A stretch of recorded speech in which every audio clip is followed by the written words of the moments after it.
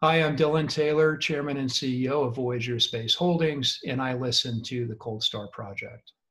This show is for entertainment purposes only and is not intended to be what is termed professional advice. The Cold Star Project is proudly presented by the Operational Excellence Society. Cold Star Tech is a supporter of the OPEX Society, and Jason Canigan is a member of its board of advisors. Talk with us at Cold Star Tech to find out more about the OPEX Society and what we can achieve together in your organization, or just visit opexsociety.org. Thanks for joining us for today's show. Welcome back to the Cold Star Project. Today's guest is Dr. Bleddyn Bowen.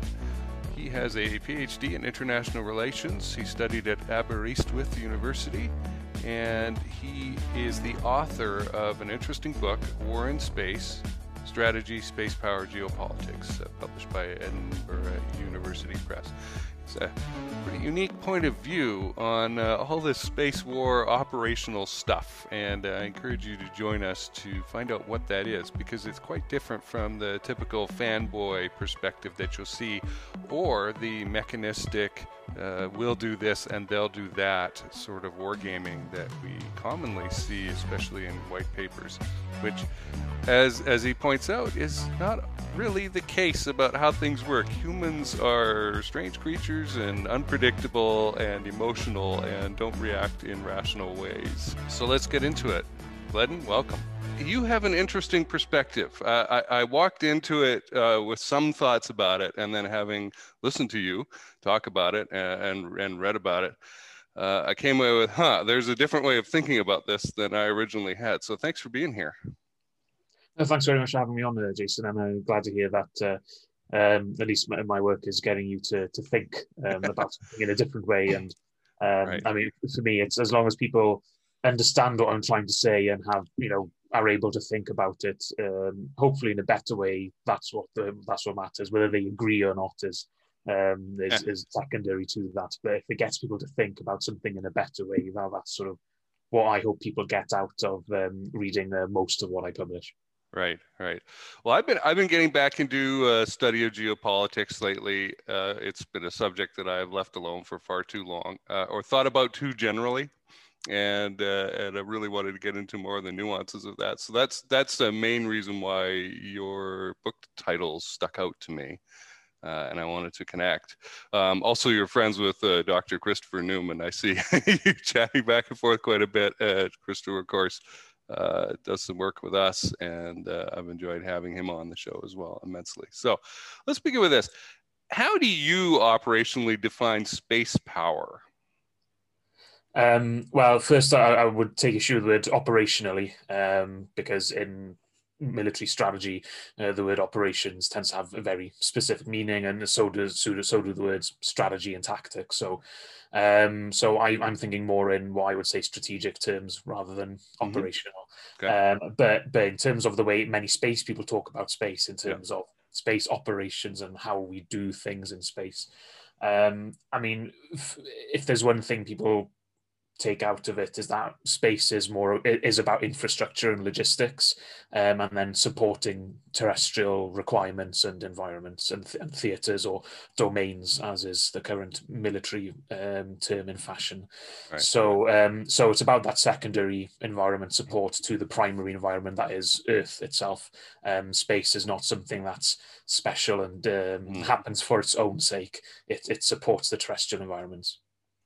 Okay, so that right there, folks, and I meant operationally like in the clinical or psychological experiment term, right? And I should have, I guess, said that. But so you're saying that space is not a thing unto itself. It does not have its own reason for being. It is a supporting actor to what we're doing down here. Is that a function of because that's where we live right now? I mean, when we have space stations with lots of people living in space, will that change? So yeah, in that sense, space is not particularly different compared to sea power or air power in that regard. Land is and then only very specific kinds of land on Earth is where humans live. It's where the political end point of any war is. So for anyone who's familiar with maritime strategy or sea power theory, might be familiar with the work of Julian Corbett, who said that Sea power is only relevant insofar as it affects people and events on the land. It has to contribute to the political control that you have over whatever territory or polity that is of interest in the particular war or dispute. The same then is true of space, and an American analyst and scholar called John Klein analogized a lot of Corbett's concept to space back in the mid-2000s. I discussed that early on in my own book as a foundation, really, to build on sort of my own sort of more unique sort of additions to space power theory. So space is only useful really in the way that it makes a difference to us on Earth. And it's not just something that's done for the heck of it or because you think space is cool. And this is where I upset a lot of space cadets because they don't need any explanation or justification as to why they're doing something in space. But if you're from the strategic mindset or you're from the policymaker mindset, you're thinking, okay, well, why are we spending all this money on this? Can it be done another cheaper way? Or what's unique about this that makes that difference on Earth? And you have to make that positive case for why something is done in space in the way that it's done. And what the effects are. You have to make the so what argument to people who don't care about space. And most people don't care about space. So again, upsetting the space cadets when I say such things. But I think it's important that a lot of the space literature and people in the space sector realize that it's still a very niche community. Most people really don't care. And they only hear about space when things go wrong. So, how many people in the 90s realized that GPS is so important before all their pages stopped working? For example, in the 1998, I think it was glitch involving pages, I think, because of one particular error on GPS. So when that might change, I don't know. For anyone who's seen me rant on Twitter or on any of my opinion columns, I'm a bit of a I don't know what the correct word is, but I'm a bit of a skeptic in terms of the more enthusiastic space visionary futures that people have, or the future visions of space that people have in terms of habitation in space. So anyone who's a big sort of Elon Musk Martian colonization fan, I just start rolling my eyes and just not really wanting to engage very much. So, that for me is a very, very distant future, or any sort of large scale human habitation in space where humans are living in space. And this is where I like to refer to Scott Pace, who until recently was the chief executive on the National Space Council in the US. He says that if there is going to be any sort of large scale human presence in space, it's probably going to be something along the lines of either Antarctica, where you're going to have scientific outposts, or you're going to have something like oil rigs if there's going to be anything that's of economic value out there. So the things that people go and live at for a while and then come back, but it's not self-sustaining, they're not large-scale communities, and they are really dependent on Earth. So even then, they don't dislodge the importance of Earth itself as the primary economic, political, social node of humanity as we know it. At least for some time, yeah. I'd love to have Dr. Jim Pass on here to talk about what his perspective is on that. But so what you're saying is interesting. I've been thinking while you've been talking about points you've raised. I think of a cruise ship on the ocean. People call it hotels or cities on the ocean, thousands of people.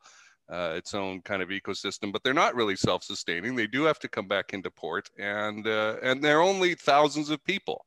And if you compare that to a city in a temperate zone on Earth, the density and the growth that they're able to get to in the city is far greater. So, yeah, and my question with that is, what are they doing? Why are they there? Like, what is their purpose and function? What's the economic value of what they're doing? And that's not like necessarily a capitalist question. It's about resources, and what function, what do they generate, what do they produce? That's a question that's whether you're a space communist or a space capitalist or something in between, social democrats in space. I don't know, yeah, what's the function of it? And the O'Neill habitats, those perplex me because, cruise ships are hotbeds of disease. Yeah. Imagine how bad it would be on an O'Neill habitat, Mm. and we can't even actually do cruise ships on Earth properly. Even before the COVID pandemic, food poisoning and bugs were, Right. prevalent on those. So there's a lot of stuff that we can't do on Earth when we have a relatively benign environment, let alone self-sustaining Right. habitats in space. Huh. All right. Well, I want to bring this concept up. I've heard you talk about this concept of space as coastline, which we've touched on as we come in, but I'd like you to kind of dig into that a little bit more. And there's Clausewitz principles that you've kind of dug into in your book. So yeah, so the coastline thing, building on Earth being the only sort of important node in human civilization. Earth orbit really is more of a coastline, but a lot of people refer to space as this new ocean, or something akin to sea power, or interplanetary space as oceans.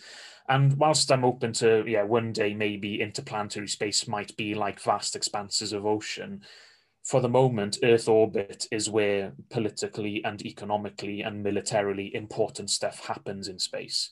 And Earth orbit is very nearby.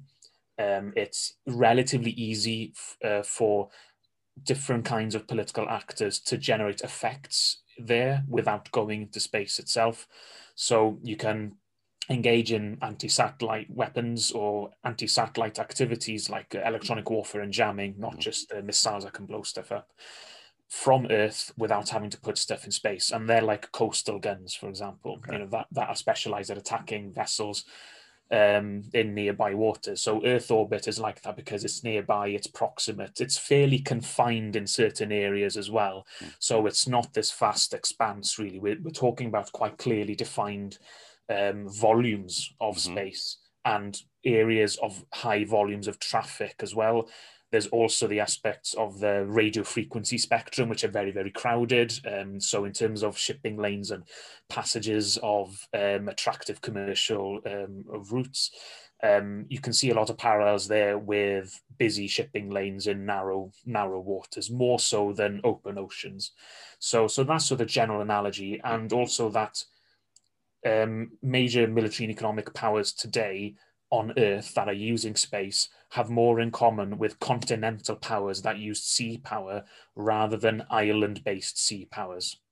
So, so a lot of my work on the cosmic coastline and the coastal and continental approaches to space come from looking at the maritime or naval cultures of countries like France, Russia, and the Soviet Union, and India as well, because they have threats on land as well as at sea. Whereas if you're Britain or the continental United States or Japan, you're an island or an ocean-going power by necessity, and therefore you're naturally going to think of the sea as a very, very important thing, in the same way that America might naturally think of space. But even so, today, all the major space powers actually are Earth-based space powers that use space.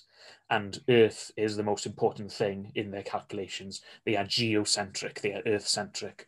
And space is secondary to that. You don't have to do stuff through space to achieve your objectives on Earth, but space helps and space is important, but it's not the be-all and end-all. And the coastline brings that secondary element to the fore in the way that blue water oceanic thinking does not. And a lot of the American-based literature on space power theory focuses on that blue water oceanic strategies, and I'm sort of pushing a more continental based approach as an addition and more of a correction to it rather than a full sort of replacement, because I build on a lot of the work that came before. Okay, which is perfectly normal. Yeah, so you think of America fighting Japan in World War II. There's a considerable distance. That is a vast ocean desert where material and men had to be moved across to take islands, and that's very different from the situation that we're talking about the near Earth orbit or GEO even, where it is close by, like you say, and so you're going to have different ideas there. What are the levers and dials of space warfare? So space warfare can involve a lot of different techniques and systems and technologies. So soft kill and hard kill are two important distinctions. Hard kill being missile interceptors or kinetic weapons or ramming vehicles. And soft kill can be electronic warfare or jamming or computer network operations, or fashionably called cyber. So getting into the control systems of satellite networks, because satellites are robots and they are managed by machines and computers here on Earth, and you have the radio communications between them. So electronic warfare is already happening with space communications, and if there's a significant war tomorrow, you can definitely bet that anti-satellite jamming would be a main part of it. And you can have these weapon systems capabilities that are based on Earth and in space, most of which are the most matured anti-satellite weapon systems are based on Earth. So China, America, and India have demonstrated a hit-to-kill capability with direct ascent weapons, so missiles launched from Earth that hit the target in low Earth orbit. Russia has done flight tests of similar systems as well, but hasn't done an actual intercept test with those systems. However, Russia has a lot of heritage with the Soviet-era space weapons, with a lot of space-based interceptor weapons as well, which they tested then as well. So I don't think the Russians feel that, oh, we don't really have to prove ourselves as much. Right. Yeah, maybe they will do a hit-to-kill test again in the years to come. Who knows? But I wouldn't want such comments to age badly here. But, well, as long as they don't knock something out of the sky and make a mess another country did. Those sort of hit-to-kill systems, whether they're based on Earth or in space, and the Earth-based ones are the ones that are really spreading, they're still fairly exclusive. They're difficult and expensive to do. And you also need a lot of space tracking and space situational awareness or space domain awareness capability to do, because a weapon is no good if you don't know where to point it. So, for example, whilst India has proven a capability with the missiles and the interceptor, it still has a long way to go in building a elaborate space surveillance and tracking system so that it can reliably acquire the targets. China also is in a similar situation, but not to the same sort of lower level as India in that technological field. Other ways, so these soft kill systems like electronic warfare and cyber, I mean, you can't really monitor those. They are spreading and they are extremely secretive as well. They are far more secretive. So any scholars in strategic studies or war studies will know, if they've ever bothered to look, will know that getting proper information on electronic warfare is really difficult. A lot of the basic techniques and technologies haven't changed since the Second World War. Yeah. So cyber, you can maybe learn about incidents that have been released, but again, the technology very, very difficult to monitor. So those things, there are lower barriers to entry on those capabilities as well. So we know that in the 90s that I think it was Indonesia jammed a Hong Kong satellite that was placed in Tonga's geostationary communications slot. That was in like 1996 or something, and they're not the richest military powers either, and that was a long time ago. So you can bet more stuff has happened since then, and could happen again. So those are sort of the main methods of space warfare, really, and they are spreading in different ways. And the Americans have had the counter communication system for a long time now in the US Air Force, which is, I think, now has been transferred to the Space Force as well, which is a dedicated anti-satellite jamming squadron. I think there are 2 squadrons, if I remember correctly. So that in a nutshell is what space warfare is, what it looks like, and what sort of levers, if you want to call them that strategists can pull on in a major conflict. Okay. Bledden, what does winning look like in this environment? Are we just at Clausewitz realpolitik, deny the use of it to the enemy and use it ourselves? Is there anything more? What is victory in war is up to whoever's doing it to define time. Okay. It depends really on the political object of the war, as Clausewitz would say.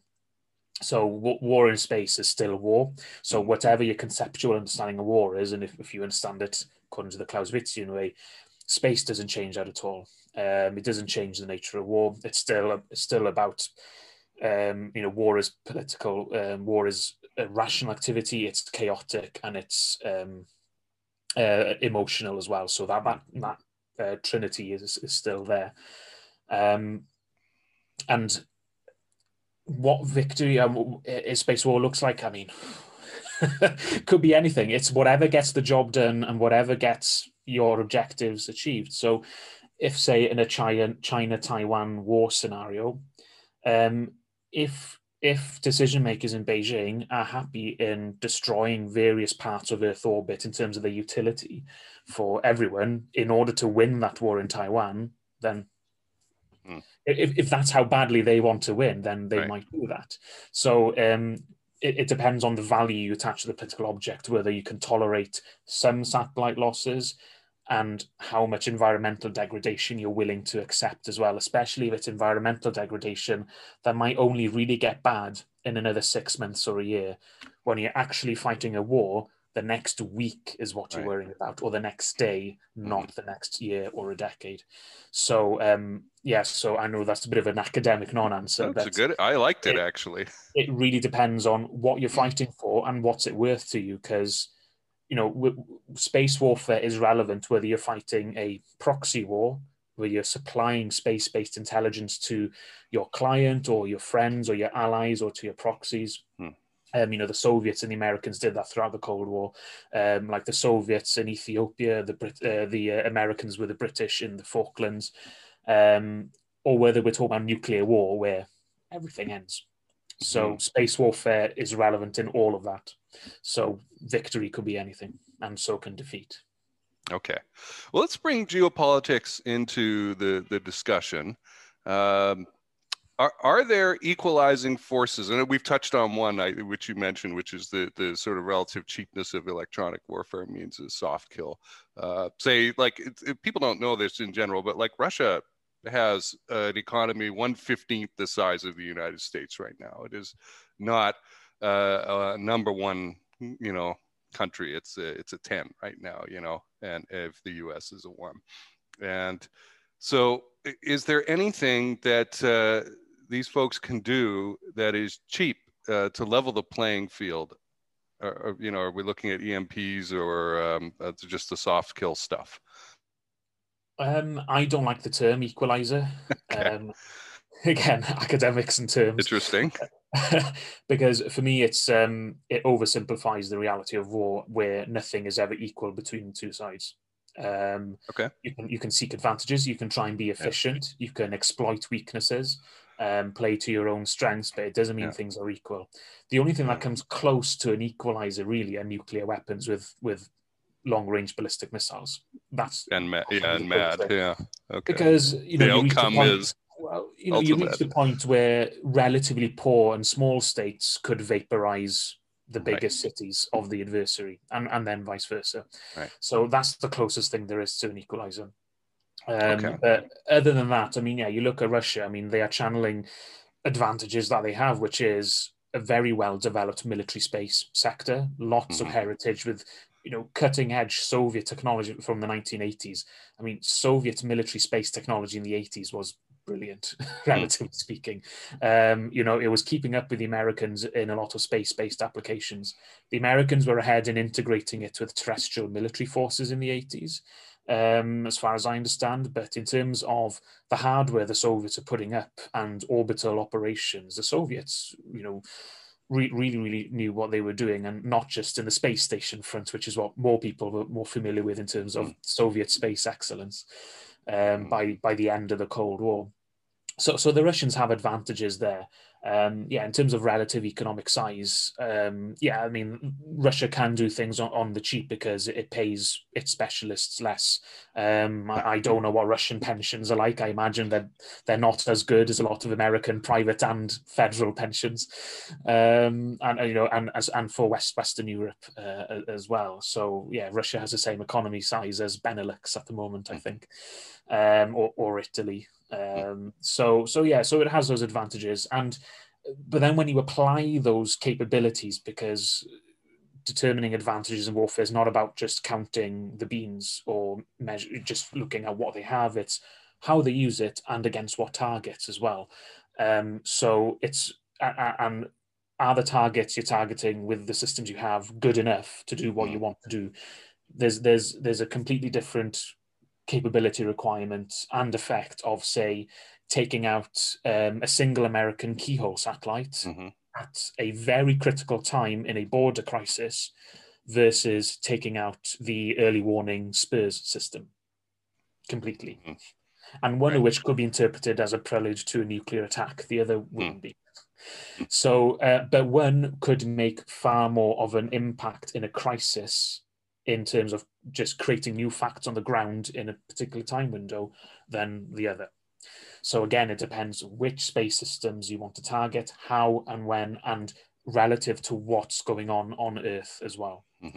So yeah, this is non-linear holistic thinking, which is what strategic theories are really good at trying to get across to people. And a lot of thinking and especially punditry on the internet, on various blogs about space warfare, they are so linear, mechanistic and technocentric. They're not thinking strategically, and they're not relating those technologies to how they're actually going to be used in actual scenarios and what are their actual impacts on the ground and whether you can target them or not and what their effects will be. Yeah, and that's a great point, Bledden, about it. Just because you have the technical capability to do something does not mean you can or should or will use it for any particular use, any specific use. And you can switch over things. Think of Germany bombing Britain. We can bomb the RAF, we can bomb airfields, we can use the same infrastructure, the same tools to bomb cities at night. And switching that happened to be a poor strategic decision on the part of the Germans. So there's an idea of using the same means to do, or attempt to accomplish anyway, a different goal. Okay. Yes, yeah. So you never know how somebody's actually going to act when something happens. And, as the old adage goes, everybody hates fighting the Americans because they never read their own doctrine manuals. Right. Which goes back to that war as well, right? The Russians said that. Yeah. So it's a great point. I haven't had anybody else bring that up before. So that's great. I love that quote. Folks can go back and study fellows like Clausewitz or Grand Maison and see there's a great book I'll link to if I remember in the description. And if I don't, somebody remind me. Okay. About the history of warfare and how it's used, really, really great, especially since Napoleon, the last 250 years. Well, let's talk about this then. I follow Stephen Kotkin. He talks about geopolitics and Russia and China not having a California, for example, and having to rush to like Pakistan and buy port facilities there and install trade facility and then say, oh, we need to protect that. Let's build a naval base. And now they're occupying that zone. And so this sort of thing is going on. And I don't think the public really knows about it. I certainly didn't know about it until I started educating myself about it. What international issues should we be paying attention to now that you've brought our eyes, our focus back to on Earth? Let's look at what's happening on Earth here that could impact space warfare. That's a big question. Difficult as well. So I mean, it depends what you think the most important problems are, and if you were to ask me what are the biggest problems that really need addressing, I mean, the two are, one is global warming, second is nuclear weapons. Still interesting. Yeah, well, I mean, an accident could happen tomorrow and millions of people will not realize it's happening because they'll be dead. So, and that's in an instant. So accidents will continue to be a risk from nuclear weapons so long as they exist.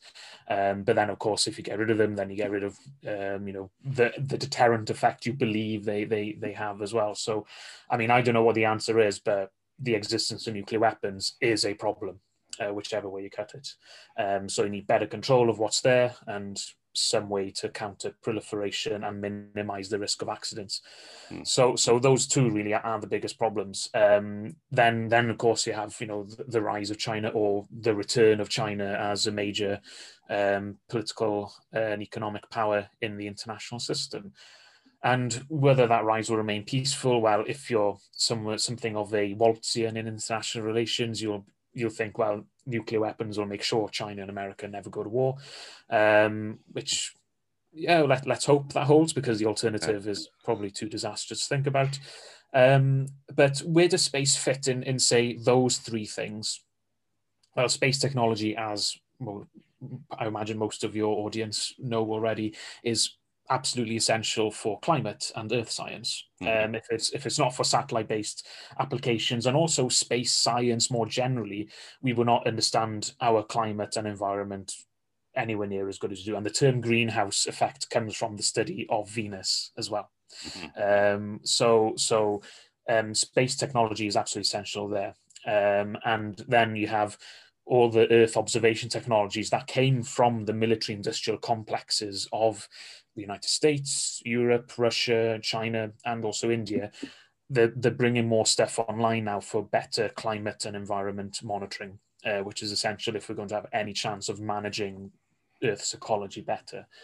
So in terms of supplying that technology and infrastructure, space is absolutely essential for that. All that's required is the political will to actually do something that stops us from damaging the one planet that we can live on more. So space is fundamentally important there. However, it can be bad if all it does is that it makes our consumptions of Earth's resources more efficient and speeds up the process of trashing our planet. Because we can now find out how much more land we haven't appropriated and used and turned into pure economic value. So there's that element. Nuclear proliferation, space-based systems are, when they enable nuclear war, in that space launch vehicles are closely related to ICBMs. They're not the same, but they are closely related. If you can do one, you're not that far away from doing the other. Iran is sort of a classic example of this now. So there's that, but also that space-based technologies are useful for early warning systems, for the Americans anyway, but not everyone has an ocean between likely nuclear aggressors. So, for, say, Pakistan and India, well, you don't need a satellite-based early warning system, because you're not going to have any warning time once the aircraft start, flying against each other, because they're right next door to each other. But arms control verification and monitoring, space is really important for that. The rise of China is where we're looking at really space being part of a global infrastructure that China is rolling out across the board. So you mentioned the port facilities now and naval bases that China is interested in across the Indian Ocean, Horn of Africa, and part of the so-called String of Pearls strategy, or whatever the variation of the One Belt, One Road plan the Chinese have, which changes its name in English at least every few years, it seems, from the China watchers. That there's a space element to that as well, in terms of the navigation system Beidou, communications relays, maritime traffic observation, all kinds of Earth observations, and the equivalents of what we've become used to with the American and European military space industrial complexes and the commercial civilian orientated services that have come from that. China is building an alternative to that. So getting cutting edge economic development and infrastructure capabilities now, well, you can now go to the Chinese for it, rather than having to rely on the traditional Americans, Europeans, or even the Russians for it either, who have dominated that market for less developed states until now. So what's interesting as well is that a lot of those less developed states can do more in space themselves. So countries like Nigeria is actually very active in buying its own satellites now and then operating them themselves. So some less developed states, the more populous and larger and richer ones, can do more, but there's still a lot of smaller states there who won't be able to afford a lot of space infrastructure. Now they can go shopping for space infrastructure services, and it's up to them to decide, are the Chinese giving us a better offer than the Americans or the Europeans or the Indians, even, or the Japanese? So that is part of China's sort of infrastructure competition that we're seeing across the globe. You know, Huawei is in the news a lot, and 5G networks. Space is part of that same spread and competition of high technology infrastructure. So that is sort of more profound in a political and economic sense. And China's rise as a military space power is part of China's rise in general and its modernization across the board. Okay, excellent. Yeah, and for those who think just because countries or nations are intertwined economically, that does not mean that they will not go to war. Was it Donald Keegan or Kagan on the causes of war and the preservations of peace, something like that? There's a book about that. In 1914, Imperial Germany was the British Empire's single largest trading partner. So, right. Yeah. As you mentioned earlier, humans are emotional beings, and war is often, especially the causes of it are emotional in nature. And folks go to war for national honor, avoiding being embarrassed, being pushed into a corner where they feel they have no options. That happened to Japan. In the moment you're, oh, look at how horrible these people are, but when you back off 40 years or 50 years or something and look back at it, you can see, wow, there's more information coming to light, and you say, things were not the way that we were told. Yeah, and people tend to, always think of war as unthinkable in the position that they're in right now, and then after it happens, they tend to see it as, oh well, it was inevitable that war was going to happen. Yeah, there's always a complacency about the threat of war and how things can go so badly so quickly. Of course, different to many parts of history now, we have the nuclear revolution, which makes most major wars between the major powers suicidal for everyone. Right. So is that good? They won't do it. Yeah. And let's hope we don't get a Doctor Strangelove scenario where just somebody goes a bit nuts. Yeah, and I don't know if we're working on any doomsday devices, but who knows? If anybody is, they have to tell us about it, because that's how it works. Yes, Kubrick made that quite clear many years ago. All right. Well, let's cover this question here. You added this to our Google Doc, and I found it interesting. So from your perspective, what is the significance of the U.S. Space Force? Yes. So, so this has triggered a lot of interest now in military space activities where there really was very little of it before. And, I've been doing international relations and space and military space studies now for about a decade, back in my undergraduate days. And, I'd get laughed at then, and people thinking I was a space cadet, being this massive cheerleader for anything to do with space, which I haven't really always been. I've always liked space, but I've never been sort of a thinking, everything about space is amazing. But even until maybe like 2015, 2016, talking to people in academia, international relations, or even people working in policy, in general, security policy, when you tell them, oh, I'm doing military space, or I'm doing space policy, you get a little laugh. People will be desperate to get their sci-fi little joke in, which gets really tiring. Yes. And people always see it as a bit of a joke. And then Space Force with Donald Trump didn't help that so much in many ways, because it became an object of ridicule. It had a satirical TV show out before it even started as well, and that TV show wasn't even that great either, which I don't know, maybe is good or bad for the actual Space Force, I'm not sure. But more people are aware that military space is a thing now. So I guess in the long run, in terms of public awareness, that is good, because many people think of space as, science, exploration, the Apollo program. Maybe a few people know the robots or the probes that have been sent around the world. They haven't seen Earth orbit and the space age as a time when humans have been putting infrastructure in orbit. And that infrastructure has been mostly used for military and intelligence purposes, of which the economic utility has only come in maybe the last 20 years.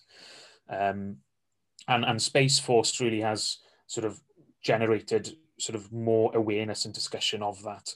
And here in the UK government has been far more interested in space policy than it ever has been, and there's more sustained thought on it now, which is good. So the fact it's being taken more seriously is really good. What's interesting as well with the Space Force is that whilst many people thought it was all about, you know, new space weapons programs or, you know, Buck Rogers or something like that, it was mostly just a bureaucratic reorganization of the US Air Force, which immediately loses everyone's interests as soon as you tell them that, because it's military bureaucracy. What could be more fun than that? Right. Acquisitions processes, military culture. Oh, wow. But that's what's going to change with the US Space Force. That's what really is significant, because you are putting a more space-centric culture in charge of more space activities. Who does space, who buys and designs what in space for the Pentagon. You know, and the Space Force is not separate from the Air Force just yet. It's a core, really. It's not a separate force. It's, you know, it still relies on the Air Force for a lot of things, but it has reduced the air personnel's influence on space now. So we'll have to see if the common gripe from the space cadets in the Air Force about the Air Force will take space's money but not actually spend it on space. We'll see if that changes in the years ahead. Okay. So, you know, over the long term, it'll be interesting to see what space culture develops as a result, and whether acquisitions is going to improve or not with the Space Force. And interestingly, it was one of the few things that was bipartisan during the Trump years as well. So I would imagine that it's here to stay for a while. Mm-hmm. Yeah, well, and it's hard to turn off now that it's been switched on, right? I think it needs congressional action to do it. The president can't executive order it out of existence. Yeah. The folks that I know in the military who are becoming members of the Space Force are pretty darn excited about it. I can tell you that. They're very happy want to be motivated people in those jobs, because they're going to spend most of their time in a windowless bunker looking at screens. So I'm glad they're enthusiastic about it. Right. Yeah, and I guess that is a function of who's being selected. You've got a point there. Exactly. Yeah. But you know, it's one of the things from the Trump administration where, you know, there was actual, you know, there's logic behind it, and the idea isn't inherently ridiculous. Of course, the way things are done is another matter, but the actual idea, it's like, well, this has been debated in the Air Force since the start of the Air Force, and since Thomas White sort of took over space for the Air Force within the DoD. And, you know, the Air Force was still dragging its feet on it until Trump basically said, Space Force. Well, very, very interesting perspective, especially from outside the bubble that I'm in, where I know these guys, and it's always rah rah, I'm so excited, cheerleading, etc. So yeah, and the acquisitions and the spending, I think, follow the money, and we'll see what the actual intent here is. So that's very cool. Our final question, and I think one of us put this at the bottom of the Google Doc, and I thought about moving it up to the top, but I left it at the end because I realized people to take action. And if we covered this at the very start, people would go, oh, that's very interesting and very nice, and then they'd have forgotten about it by now. So I want them to exit with this topic in mind. Why did you write and publish a book, Bleddyn, on this topic, war in space, strategy, space power, and geopolitics? Who are you working on impacting here, and why? So first and foremost, it's really what my PhD was on, and I spent so many years on that PhD on a field that I've found interesting and enjoyed studying, which is classical military theory and space. Everything's better when you put "and space" to it, I think. So I am a bit of a space cadet in that sort of small regard, I suppose. But you know, I've spent so much years on that, and seeing how little thought or how few people were working on that area really, and since my undergraduate years in the late 2000s, and then between 2010 and 2015, I saw the cyber warfare or cyber power, cyber security disciplines in my field take off, and also in security discourse and language in practice as well, completely take off, whilst space was being overlooked, space was being forgotten about. Space was always sort of, oh yeah, there are also satellites doing these things, but let's talk about software. Which is like, okay, well, cyber is important and we need cyber experts, but there were just so few people who were actually looking at space, and there were so few people writing books of substance that were disconnected from practice as well, that were outside the Pentagon, outside the think tank circuit in the Capital Beltway of DC. So few people outside of the United States doing it as well. And a lot of space power discussions were just being subsumed by the psychodrama of the space weapons debate in US national space security discourse. So there was just no real holistic academic understanding of space power and international relations, and a more dispassionate view of military space power. So that's sort of what the book is trying to put a more sort of dispassionate but grounded view of what military space power is and how it should be thought about in its relation to international relations and strategy. So hopefully it'll just be a work that helps move the field along, and hopefully it's one good addition to the space security libraries of various institutions. I used to teach at the Defence Academy in the UK, and they have a very, very large library in the Joint Services Command and Staff College, and their space section is still the biggest single space security and space warfare section I've ever seen, but it was still like a fraction of the size of the equivalent air power and sea power sections. It was still so tiny. So and that's despite our massive dependence on space systems for military and intelligence capabilities for the past 50, 60 years, think in terms of Western militaries here. So it's more to try and just push things along in that regard, really. So, and hopefully it'll make some positive impact in professional military education as well. Okay. Yeah. Well, and to be fair, we have a lot more experience fighting on land and sea and in the air than we do in space. So, it's all kind of theoretical right now, but I really do like the perspective you're bringing to the table about reminding folks that war is slushy, war is emotional, war is irrational, war surprises you.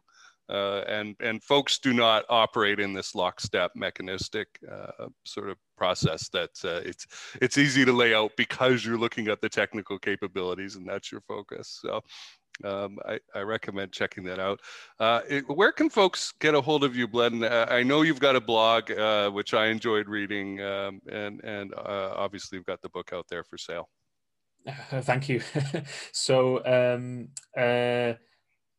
I'm on LinkedIn, I'm on Twitter, and I also have a website called the Astropolitics Research Portal. So that's sort of where I put interesting things to read, really.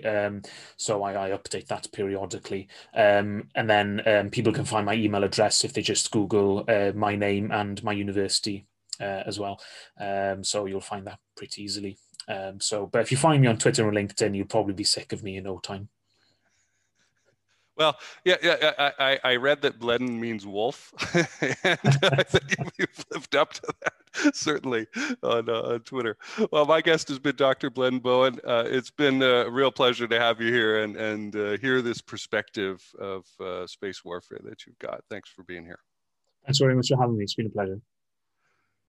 Thanks for tuning in. If you're interested in working with us at Cold Star Tech, here are some of the things that we can help with. There's a lot of people who talk about process, documentation control, attention to detail, all this stuff.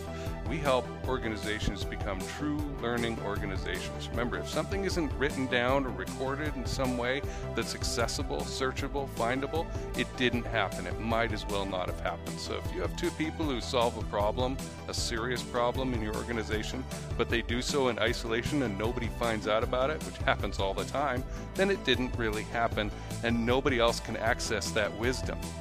So we unlock wisdom for your organization. We do a lot of things in the space industry.